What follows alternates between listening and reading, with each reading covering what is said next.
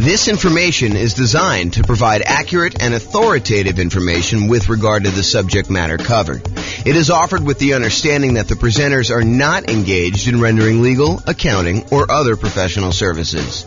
If legal advice or other expert advice is required, the services of a competent professional should be sought. Welcome to the Joliet Real Estate Investing and Real Estate Financial Planning Podcast. Learn all about investing in real estate in Joliet, Illinois, with a combination of real estate financial planning and modeling with numbers specific to Joliet, plus syndicated, more generalized recordings of live and pre-recorded real estate investing classes. Not all of them specific to Joliet. Be sure to stay tuned after the podcast for a message from our sponsors. All right. Good morning and welcome, everyone. I am James Orr, and today we're going to do a special mini class. Today we're going to talk about down payments for various loan programs for real estate investors. And so we're not going to cover like a wide range of financing. I've done 2-hour, 4-hour classes before on all the different things about financing and how they all work. But today we're really going to focus in on just the down payment part of it. And there's a lot more to know, and there's a lot more we're going to cover in future classes. However, today is just about down payments. So let's jump right in. So before I get too deep into the down payments, I want to tell you that these programs change over time. It wasn't that long ago that we used to have a 1% down conventional loan program that a lot of nomads or house hackers would use for stuff, but that has since gone away. And by the time you listen to this, because recordings kind of are a snapshot in time, and in the future, you may run into something that's completely different, you should always check with your lender to see what the latest options are available to you. So I'm going to cover what it is as of today, and this is March 10th of 2023, but realize this is a really good overview of the different kind of loan programs and what the down payments are. However, you should always check with your lender to find out what the latest stuff is and to make sure that the ones we're telling you about are still available in their current form, and find out what else is available, what has changed since this date. So make sure you check with the lender to find out what the loan program is, and that'll help you a lot. Okay. So a lot of what I'm going to be covering here on the next slides, one slide is going to go over all the different down payments, but a lot of what I'm going to cover on the next slide, we're talking about the minimum down payment you could use if you wanted to get that loan program. So we'll talk about, FHA being a 3.5% down loan program. However, you could decide, and in many cases, you should decide, because it will be advantageous to you, to put more down when you get certain loan programs. And we're going to do an entire class on this idea in the future, and I'll show you how the returns change and the characteristics of risk change based on how much you put down on a particular loan. But today, for the sake of this particular class, we are focused only in on the down payment, and specifically the minimum down payment you could put down in order to get these particular loan programs. Okay, this is it. This is the whole thing. Okay, so these are the different down payment programs, different loan programs, and the different down payments that they require. And I broke them into kind of like two major categories. I call one category the owner-occupant category, and the other one the non-owner-occupant category. And you might be thinking to yourself, James, I thought the name of this class was something like real estate investor with down payments for various loan programs for real estate investors. So why are you even talking about owner-occupant loans? Well, the reason I'm talking about owner-occupant loans is there are strategies that a lot of real estate investors use where they get owner-occupant loans. They opt to move into the property as part of their real estate investing strategy. So, for example, some people want to do house hacking. They want to buy a property where they rent out a part of the property to someone else. The most common example of this is imagine buying a duplex. When you buy a duplex, you move into one part of the duplex in many cases, and then you rent out the other side. I think the dream for a lot of house hackers is to go buy like a fourplex where they could rent out the 3 other units, they could live in one, and the rents from the 3 other units will cover all of their payments on the entire thing, so that they're living for free. I think that's a dream of a lot of house hackers. So some of these owner-occupant loan programs could be used for house hackers or nomads. Nomads, if you remember, are people that buy a property as an owner-occupant. They get owner-occupant financing, sometimes nothing down financing, sometimes very low down payment financing. They move into the property for a year, at least a year. And why is it a year? It's a requirement of the lender in most cases. So the lender's going to say to you, hey, listen, we'll give you this owner-occupant financing, this really good, desirable owner-occupant rate, which is usually better than the investor rate.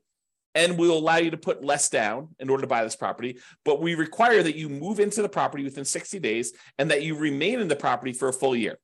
After the year, you can move out and convert it to a rental if you want to. But for the first year, you need to be living in that property. So nomads, what they do is they move into the property, they live there for a year, and then they buy another owner-occupant property, usually with nothing down or very low down payment. Then they move into that one, they convert the previous one to the rental, and they repeat this process until they have as many rentals as they desire. You could do it for 1, 2, 3, 4, 5, 6, 7, 8, 9, 10, 11, 12. You could do it more than 10, which a lot of people think the traditional loan limit is 10. And that's true for non-owner occupant loans. But if you're moving into a property, there's actually no limit as of right now. And that could change over time too. Okay. So why am I covering owner occupant loans?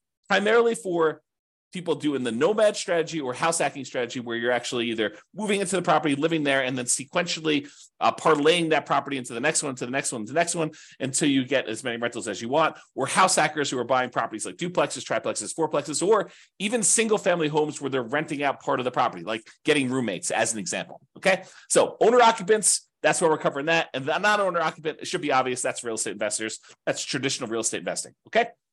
All right, so let's talk about the owner-occupant properties first. So let's talk about the 3 0% down loan programs that are available to you. Okay, and you might be saying 3? I only thought I knew about 2. Yeah, so there's 2 really, really common ones, kind of federal programs, and then there's a lot of local banks that will occasionally offer nothing down loan programs, and you got to go find them in your local branch. So we'll cover that one first. So basically, if you know of a local bank in your area that is offering a nothing down loan program, and it varies by area. I can't guarantee that this one will exist for you, but you can go find local banks that are doing nothing down. Okay, so go ahead and look for those. That's it. All right.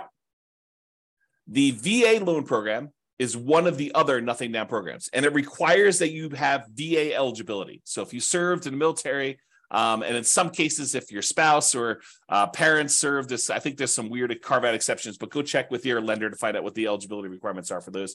But usually it's when a person is a veteran, they served in the military themselves, and they have VA eligibility, they can get a nothing down loan program in order to be able to buy a property. So you can buy a property, nothing down.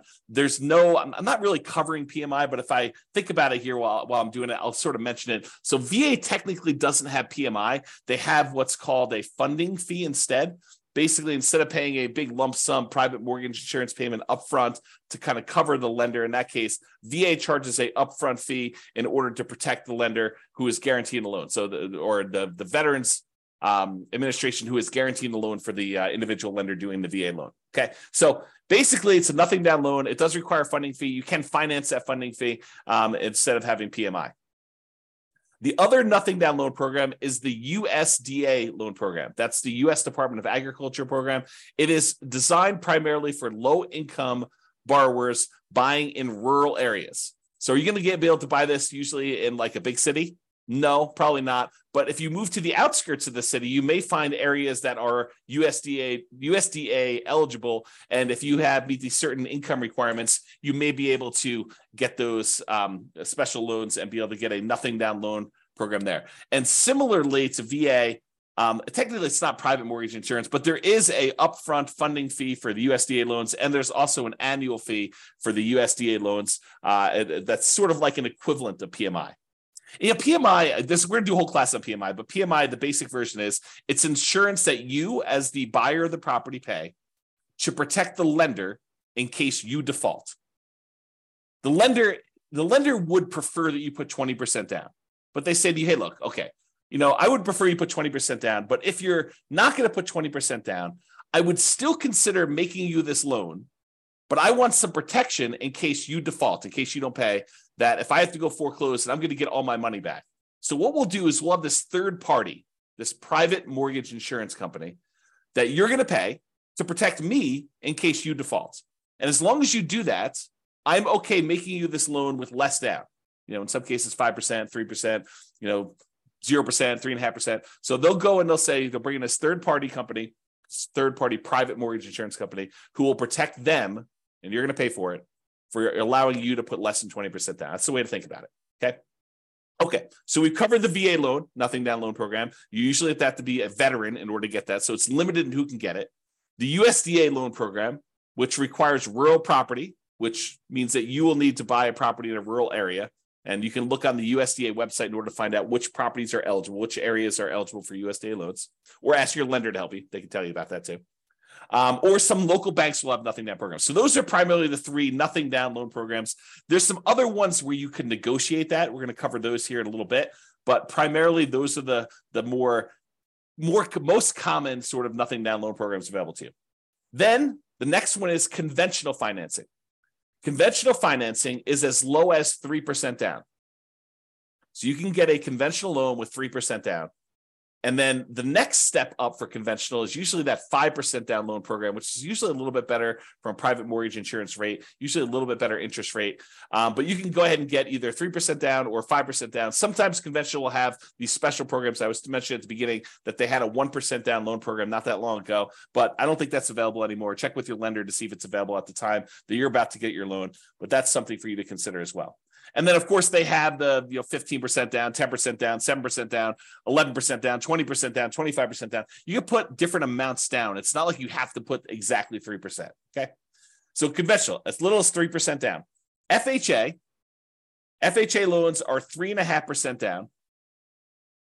And I'll mention this now too. So the two loans that you could use that are sort of the main loans that you could use to owner occupy and be able to buy multifamily properties are VA and FHA. So if you want to buy a duplex or a triplex or a fourplex, you can use VA financing in order to do that. You got to move into one of the units, or FHA financing in order to do that. You got to move into one of the units to do that. But you can use those to buy duplexes, triplexes, fourplexes, and in addition to single family homes with them.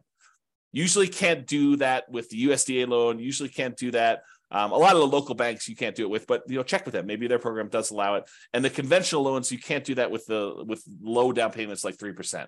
I believe, and definitely check with your lender because I'm not certain on this one, but I believe the multifamily properties where you're going to owner occupy with conventional, I think those start at either 20 or 25% down.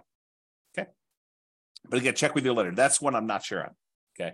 All right. So we've covered VA, USDA, and your local bank being the nothing down programs. Conventional 3%, 5% are the two most common low down versions of that particular loan program. FHA is 3.5% down. And then we've got two that I'll kind of group together: private loans and creative financing. So private loans is when you're sitting at the Thanksgiving table and you're talking to grandma about how you're buying real estate and how you're getting these loans from banks that are in the 6, 7, 8, 9% range. And she's like, well, I got this CD and the CD's at 2%. Man, I wish I could earn more than 2%. And you say, well, grandma, how about we kind of work together here? You've got $400,000 in your CD. I want to buy a property that's going to need a $400,000 loan, and I'm looking to pay 7%. How about I pay you 4.5%? We'll kind of split the difference somewhere in there, and that would be better for you, and it'd be better for me. Grandma's like, that sounds great. So private loans are individuals who are not in the business of loaning money, and you go and negotiate terms for them loaning you money. It's talking to someone like grandma. So there's a misnomer out there about people going out there and seeking, private funding or something like that. If you're looking for private funding and someone offers that, that's like a service that they offer, that's a hard money loan, right? They're a hard money lender. Okay? They're not really doing private loans. That's sort of like an individual who's not usually in the business. That's how I differentiate them in my head. Some other people may have different definitions, but that's how I differentiate them. A private loan is someone that you go to, that you're asking to make a loan, who's not typically in the business of loaning money. If you're going to someone who's in the business of loaning you money, that's a hard money lender, okay, which we'll cover when we talk about non-owner occupant. So private loans, the amount of down payment you negotiate with grandma is wide open. Grandma may say, I'm okay with nothing down. Grandma may say, I want 10% down. Grandma may say, I want 50% down. And then you got to decide if you're willing to play with grandma's terms. So you got to understand that the terms of these private loans is completely negotiable. They're not written down anywhere because you're talking to an individual who's not in the business of making loans, and you're actually the buyer in this particular situation, and you're coming with a meeting of the minds and trying to figure out what is acceptable to them, what's acceptable to you, what works, what's fair. Okay, so it's completely negotiable as to what the down payments are. Similarly with creative financing. Creative financing is a lot of times when you're going to the seller of a property and you're negotiating terms to be able to buy that property creatively. Buying the property subject to the existing financing and maybe financing a little bit of their down payments to them. Or maybe there's no down payment to them. So it's all negotiable. Or maybe you're doing owner financing and all the terms of owner financing with the seller are completely negotiable. So I can't give you like a down payment amount for private loans or creative financing because you're negotiating with an individual and there are no set rules. Okay. All right. So those are all the owner occupant financing type of options. Like 3, basically nothing down, VA, USDA, and your local bank. There's conventional 3%, 5% is probably a little bit more common. FHA 3.5% down, private loans and creative financing. Now let's talk about the non-owner occupant investor loans, which is probably what you're more familiar with. I'll start with conventional. There are, as of right now, 15% down conventional non-owner occupant loans. You could buy an investment property with 15% down. Now you're going to have a slightly higher rate and you're going to have private mortgage insurance because you're putting less than 20% down on usually on those loans. Okay. Or you could bump up to 20% down and you could have no PMI. And a lot of times people will actually voluntarily put more down when buying conventional loans, non-owner occupant, because the interest rate tends to improve. And the jump usually from 20% to 25% is usually significant enough that if you can, it's probably worthwhile doing that to improve cash flow, which we will talk about in another class. Okay. But conventional, as low as 15% down with PMI, 20% down without PMI. Hard money loans, we talked a little bit about that. We talked about private loans. Hard money loans are for people in the business of loaning money. They typically are short-term commercial loans. Think a loan for someone doing a fix and flip, and that's probably the most common version. They want to go buy a property that they're buying at significantly below market because it needs a lot of work. They're going to a hard money lender, and the hard money lender says, okay, I'll loan you 70% of the after repaired value of the property. And I will loan you that for 6 months so that you can get the property, purchase it, rehab it, and then refinance it or sell it and get out of that loan. And these can be nothing down. You know, a lot of these lenders for hard money loans will say, look, I will allow you to buy a property and, you don't have to have any money in the deal as long as the deal is good enough. If the deal is sort of like marginal, they may say, look, I want 10% down or 5% down or 20% down. It's negotiable too. But again, these are all over the place. There's a lot of range in what they are, but they can be nothing down. And then commercial loans. Commercial loans are usually for purchases where you have 5 units or more. The financing changes from 1 unit, single family homes, condos, townhomes, those types of things, all the way up to 4 units, duplexes, triplexes, and fourplexes.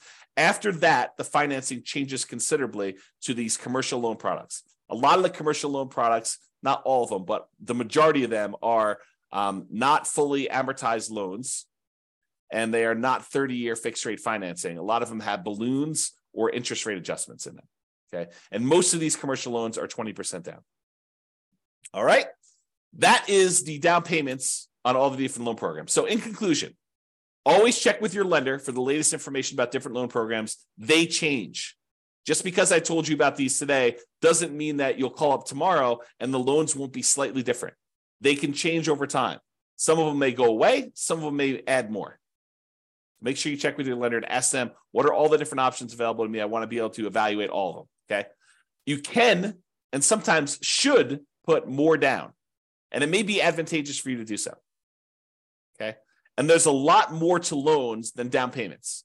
I covered just the down payments to kind of keep this discreet and covered in a very small topic in a very small amount of time. But there's a lot more to loans, and we're going to cover those in future modules. All right. This has been James Orr. Hope you enjoyed. Bye-bye for now. With home prices up, mortgage interest rates up, and rents up, but not quite enough to counteract the higher prices and interest rates, cash flow on rental properties in Joliet is harder than ever.